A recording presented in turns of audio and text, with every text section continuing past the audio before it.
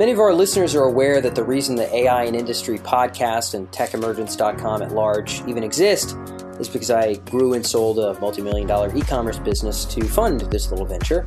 And I can speak from firsthand experience that Amazon certainly sets the tone of expectation for e-commerce stores. In the niche in the industry that we were in, almost everybody who would have feedback about shipping, feedback about packaging would in some way, shape, or form reference Amazon, and generally these are things that they were better than us at.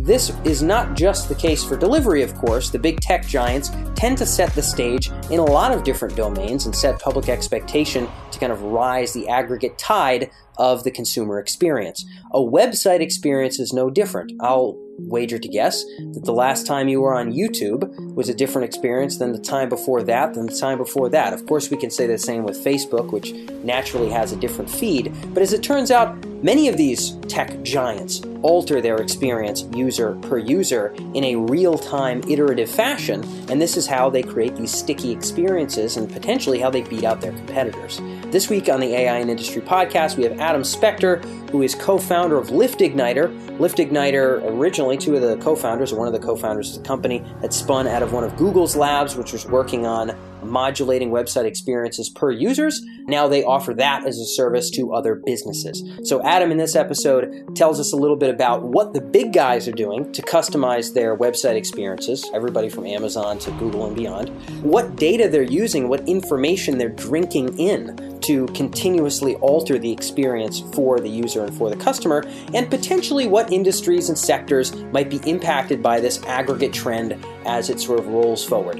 Whose content, what kind of businesses might need a website that sort of adjusts to its users in the near term versus in the long term. Certainly a trend that we see growing, certainly in its nascent form for most small or even medium-sized companies, but definitely an important trend for business leaders to kind of tune into in terms of what their own website experience is like. If you run a business or work in a business where the user experience in the digital channel is doggone pivotal to your value proposition, to you maintaining your users, to you converting your potential prospects, then this should be a more than useful episode. If you guys enjoy this one, feel free to certainly leave us a review on iTunes. The feedback that I've gotten in iTunes and in just personal messages on LinkedIn is always what helps me determine who are going to be our next best guests, what kind of topics and themes might be useful. So certainly share the love there. But otherwise, without further ado, this is Adam Spector with LiftIgniter on AI and Industry. So first things first, Adam, I wanted to dive into this whole concept of kind of the modular web, the customizable web, this sort of internet that responds to the user. This is a trend that obviously you folks are working with a number of companies on. It's also something that, from the best of my knowledge, you sort of gleaned from what some of the internet giants are already doing. I think the audience would be very interested to get up to speed on how are people like Google or companies like Google and the other tech giants already kind of adjusting the web experience per user? It's a great question, Dan. And the way you really have to think about it is their initial goal, and frankly, it should be every website's goal and every digital experience's goal, right? Website or app, is to create the best user experience possible. What is a great user experience? Well, a great user experience to most people today is one that gives them the answer to their question in as short a time period as possible, right? That means you're getting what you want with a minimum amount of effort. And humans are generally probably lazy and also have ADD. And we've kind of been trained to do that. So we want to get the right answer as fast as possible. And that's what we've trained for. And remember, answer can differ, right? If you're on, obviously, Google search, you want a direct answer to your question. And Google's trained us to not even go past the first page of Google search results, right? Because you expect to get the right answer so right away, basically. Yep. On social sites, you're there not to get an answer, but you're there to be entertained, in a sense. So goal is to give you the best entertainment possible, because that's why you're on that site. So the goal is really to get the best user experience. And that's where these companies started, right? So we came out of Google's machine learning research group, and the core goal there, when the first kind of version of real-time per impression personalization was created, which my co-founder helped build, their goal was really simple. How do we create the best user experience? And they realized that the way to do that is one where the user experience is dynamic, and the experience updates in real time for every single user. So it's really, this modular and adjustable web is really about providing the users the best possible experience. And if you do that, that's a win for your users. It's a win for your site. It's a win for your business. Yeah, and it clearly makes sense. I mean, the sort of well-known that, Google was by a pretty significant margin just a better search engine than what else was out there. People started using them as kind of their gateway into the internet at large, and then they are where they are today. Clearly, that's paid off for them. Continuing to stay ahead of that curve makes sense. There's only very limited examples that I'm super familiar with here, Adam, and I know what you folks are studying and where the internet is going is much farther beyond this. But we look at, if I type in coffee near me or something, Google, of course, will figure out where I am. They're not going to show every coffee shop in the U.S. or in the world. They're going to show coffee shops in Hayes Valley, San Francisco. That's relatively kind of modest little customization there. They might also, if I Google a lot of things about, let's say, machine learning and finance, I'm like constantly looking at kind of the finance industry at large. They may sort of help me with suggested searches that are more related to those things already when I start typing in initial phrases. If they realize like that this is quite likely going to be one of their commonly typed in financial searches, maybe they'll suggest that a little bit earlier on. These are things sort of tailored to my previous behavior. What are some other examples of things that, maybe we'll just start with Google, that Google does to tweak and adjust for the best possible user experience beyond maybe what people are familiar with? Yeah, absolutely. The fact is right now, actually, Google and frankly, all the major players in the world are giving you a real-time personalized experience. You just don't know it, right? Mm-hmm. You're just like, gosh, I really like this service. So I'll give you a really easy example of that, right? Have you spent a decent amount of time in your life watching videos on YouTube? I sure have. I would imagine we all have. I know lots of people who say they're addicted to watching stuff on YouTube. They can't stop because they keep finding new great content and great videos to watch. So people sort of think, oh, I go do that on YouTube. I watch all these videos because YouTube has the most videos in the world. And the truth is actually, you spend all that time watching videos on YouTube because YouTube is better at targeting you and understanding your interests and preferences at that moment in time than anybody else. And I'll give you a counterexample to that, right? Or not a counterexample, another example of that same thing, but with a much smaller inventory. So YouTube does have, obviously, it probably does have the largest video inventory in the world. Oh, yeah. But people still are addicted to it and love it because, of course, you can't watch all the videos on YouTube. It would be impossible. You don't have enough time for that, nor would you be interested to do so. So they have to do a great job targeting, figuring out which video is right for you at that moment in time, right? Are you in the mood for a happy video or a sad video? Are you in the mood for a short video or a long video? All those sorts of things, they can tailor those to your needs and interests. They've won you as a customer and you won't spend time going anywhere else to get your video fix. On the flip side, another one who also does fantastic targeting, but has a much smaller inventory of videos is Netflix, right? So Netflix a few years ago famously had their Netflix challenge. Their job was to figure out how can we improve our recommendation. And they've advanced massively since then. And part of why people don't really recognize a huge part of why Netflix has won is because they've convinced you, despite having a very small, especially in comparison, let's say to YouTube, a very small number of videos that are options to watch. They've convinced you that they have videos you'll be interested in, even if you've never heard of the actors or anything else. And of course, Netflix's stock is on a tear and they're winning more and more time of consumers' time. Yep. So both of them have basically said, like, let's create a personalized real-time experience that is updating and learning that is just perfect for you. And if you do that, the user gets what they want and the user wins. And the company wins, of course, too. Big time. Yeah, Netflix is clearly doing quite well for themselves. Clearly. YouTube, I remember the golden days before advertisements on YouTube, but I can't knock them. Way back. But yeah, clearly they're winning as well because I'll sit through something for 30 seconds, which is like hyper egregious, but I'll totally do it. I mean, if the video is worthwhile, if it's a talk I want to listen to, I'll totally sit there for 30 seconds.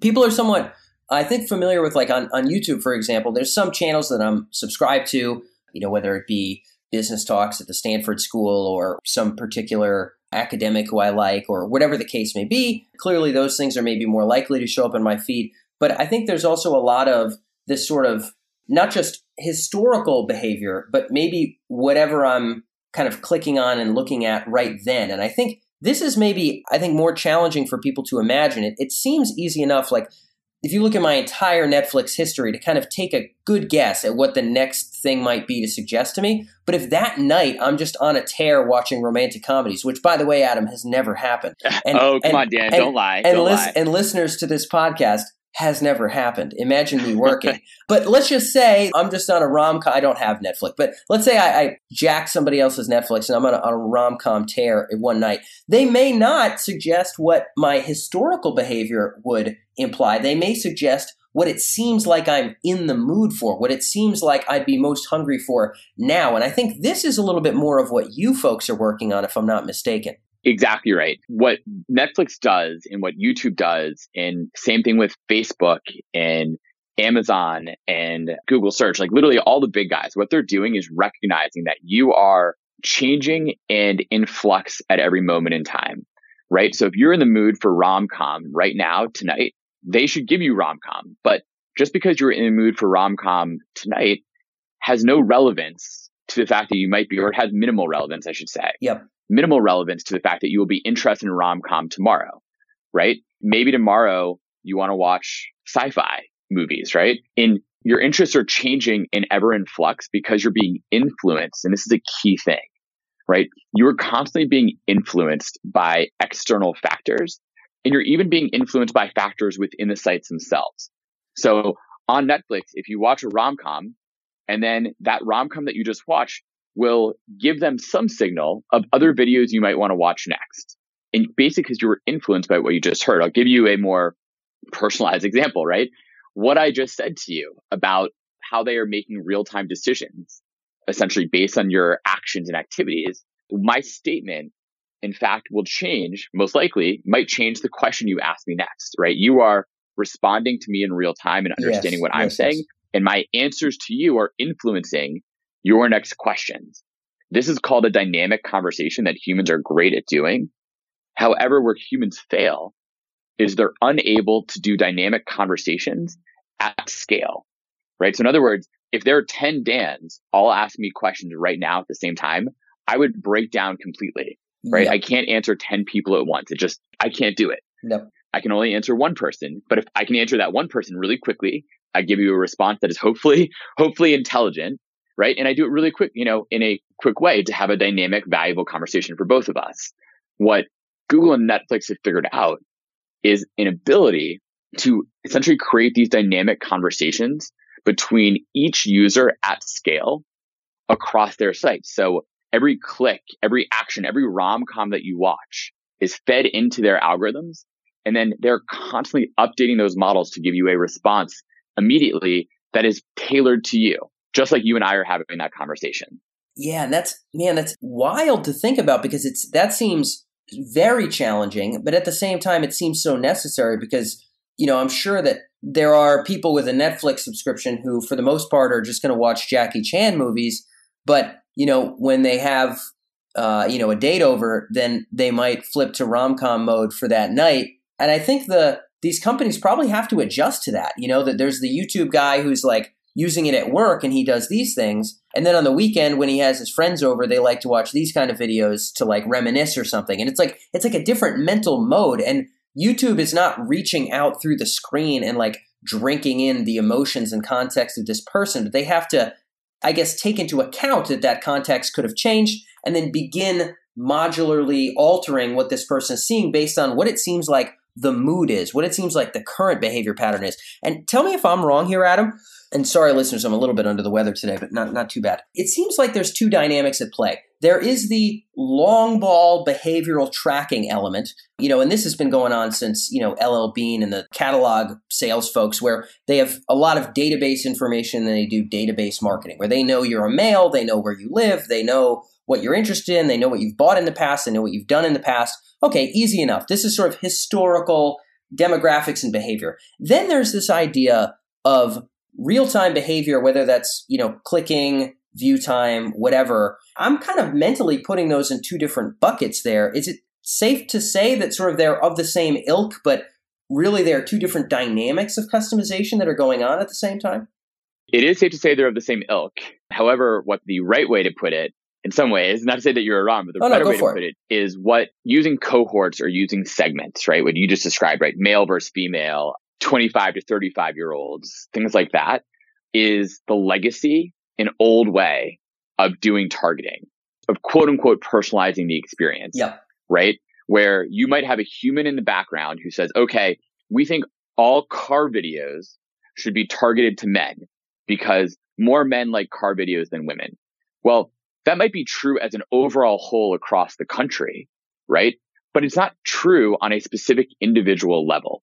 And frankly, even that decision, the fact that someone might assume that cars videos are what men might like more, is also based on the humans' biases themselves. Yep. So a far better way of doing it, which gets rid of the bias to a large extent, and is far better at giving users exactly what they want instead of putting them into these specific buckets, is by saying, let's figure out on an individual per impression basis what that person wants right now, right? As you said, you might want to watch certain types of videos during the week, then you might want to watch on the weekends. And you're not going to go tell Netflix, hey, I've totally changed my opinion of what I want.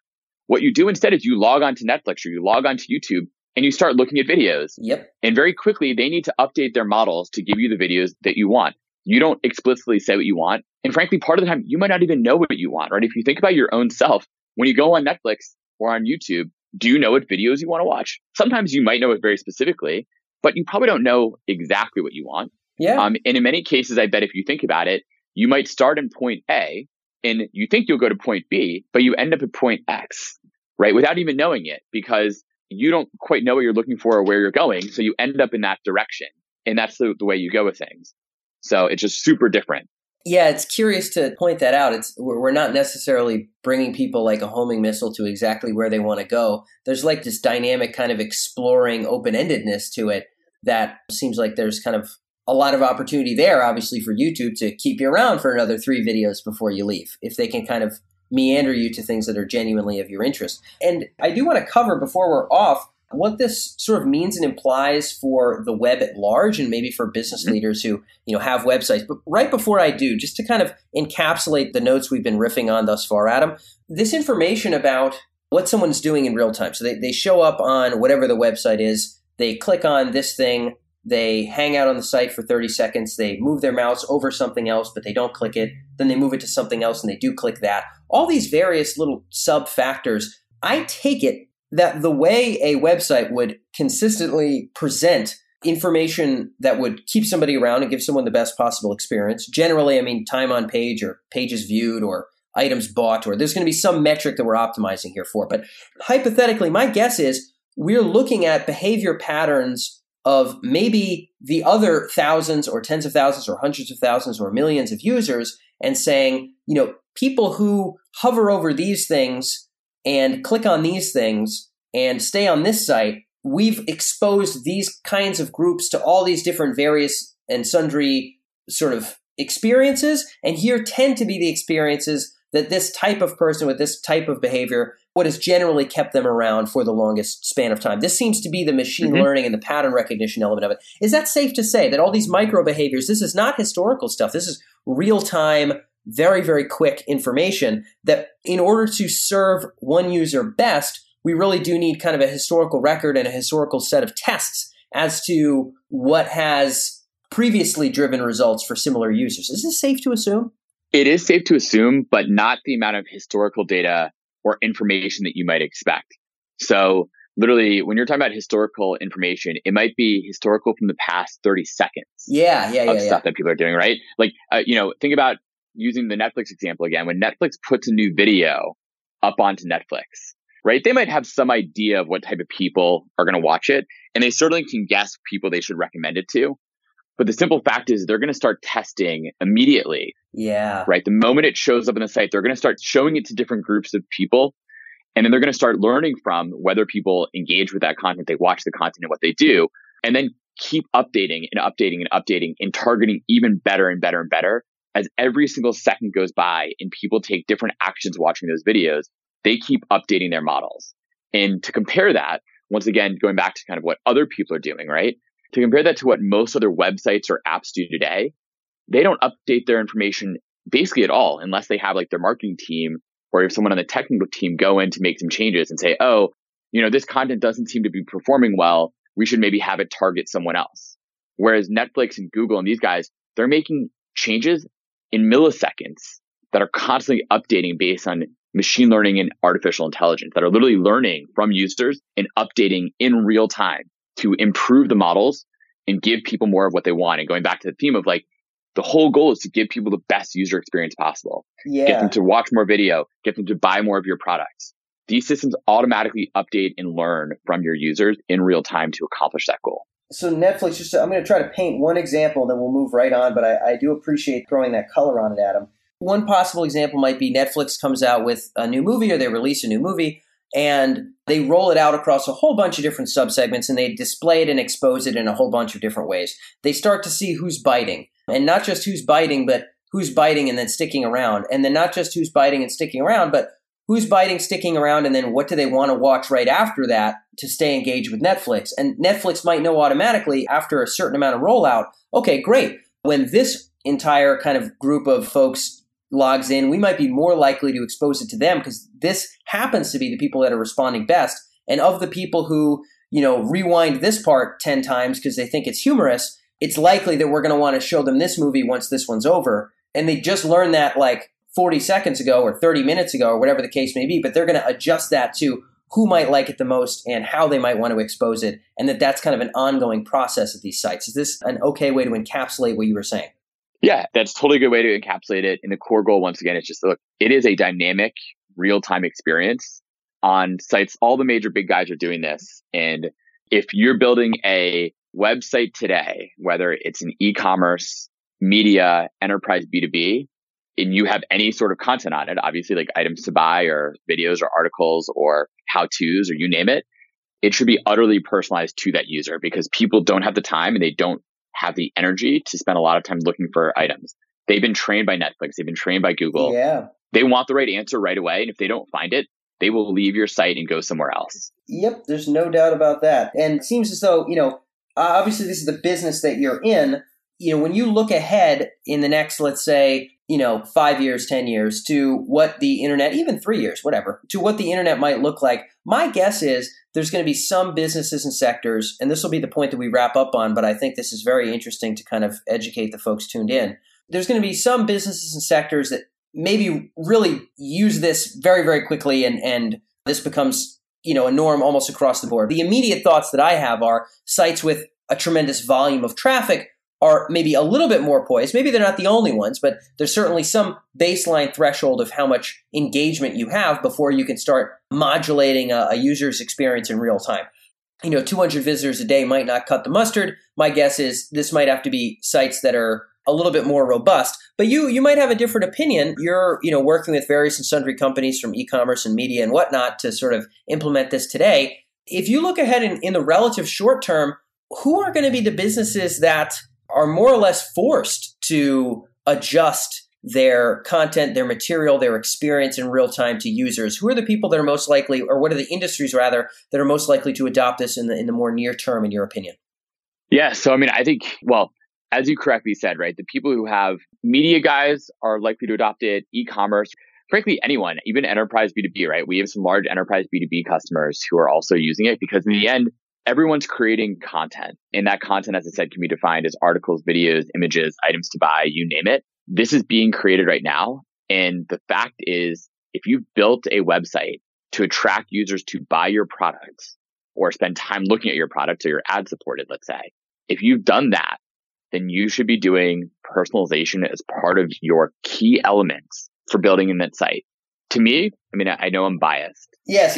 Yeah. You would be insane to build a site today that didn't contemplate using machine learning and artificial intelligence to help target those users, right? Why would you build a great experience with fantastic content? And if people can't find it, what's the point? Why did you do it in the first place? No, the grand trend, of course, yes, you are biased. I think the listeners know we get a lot of opinions on the show because, folks like yourself are dedicating their lives to specific applications and their livelihoods to specific applications. So yes, of course. However, in fairness and frankness, I'm reasonably convinced that this notion of kind of modular experiences will be pushed farther and farther down, not just from the big guys, but to medium-sized businesses and other companies who really have to do this to stay ahead and to have any kind of a comparable user experience. To push, to kind of shove you a little bit over the edge here, it sounds like you're on the same page with me that volume of traffic is some degree of a factor here. The more probably the better. If you're completely through the floor in terms of traffic, then maybe this isn't like a near-term consideration. I mean, do you see e-commerce as sort of more picking this up? Do you see media? I mean, I'm trying to get a sense of like, if you're a betting man and you have to guess, this sector is most likely to adopt this at mass scale. Of course, everybody can benefit, but if this sector is most likely to garner this at a mass scale in the next 3 years, where would you put your chips? Yeah, it's a debate we have all the time, actually. Around I know. You have to be thinking about this, right? This is your future. Oh, all the time. Yeah, all the time. And frankly, every one of the industries that you just mentioned are all people that can make good use of it. So to also clarify something, right? It's not about the amount of traffic or even about the amount of content that you have. Rather, it's about the value of an individual on your site, right? How much money do you make from an individual being on your site? Now, a media site makes a lot of money based on someone coming to their site and looking at lots of pages, right? Because they want you to see lots of their content and make advertising dollars from it. Yep. However, e-commerce, on the other hand, they want people to show up and convert. So, if you're only selling t-shirts, then you need to have a lot of people convert on or buy a lot of t-shirts to make money on it. If you're selling, on the other hand, diamonds or something, you don't need to have a lot of people convert. You just need a few conversions. But every single one of those conversion numbers that go up because people find the right diamond is massively valuable for you. And so there's no perfect answer to your question because, frankly, I truly believe that every single digital property in the next 5 years will either have machine learning personalization built into it, because once again, personalization equals better user experience. And the only way to personalize at scale is via machine learning. Yep. And every single digital property in the next 5 years will either have this built in or they simply will cease to exist. You will end up losing your traffic. You will lose your users. And no matter how much advertising dollars you throw at Google SEO in search terms, people will show up to your site. They won't find exactly what they want, and they will bounce off and go to somewhere else that gives it to them. So this will be a required element of every digital property in the relative near term. Got it. Again, it sounds like there's, even within the office debates, there's no consensus sort of gleaned forth. I think we're clearly in kind of the phase where there's folks pioneering this domain. I think it is quite inevitable that this will become more and more a part of the web. I'm interested to see where this rolls forth. And I'm really glad that we got to dig into some insights on what this might look like in the future and also how it works. So Adam, thanks so much for sharing some of your insights and joining us here on AI and Industry. Dan, it is absolutely my pleasure. Thank you so much for having me on. Feel free to pop me any other questions at any time. Anyone else listening, feel free to do the same. We're always here. Cool, man.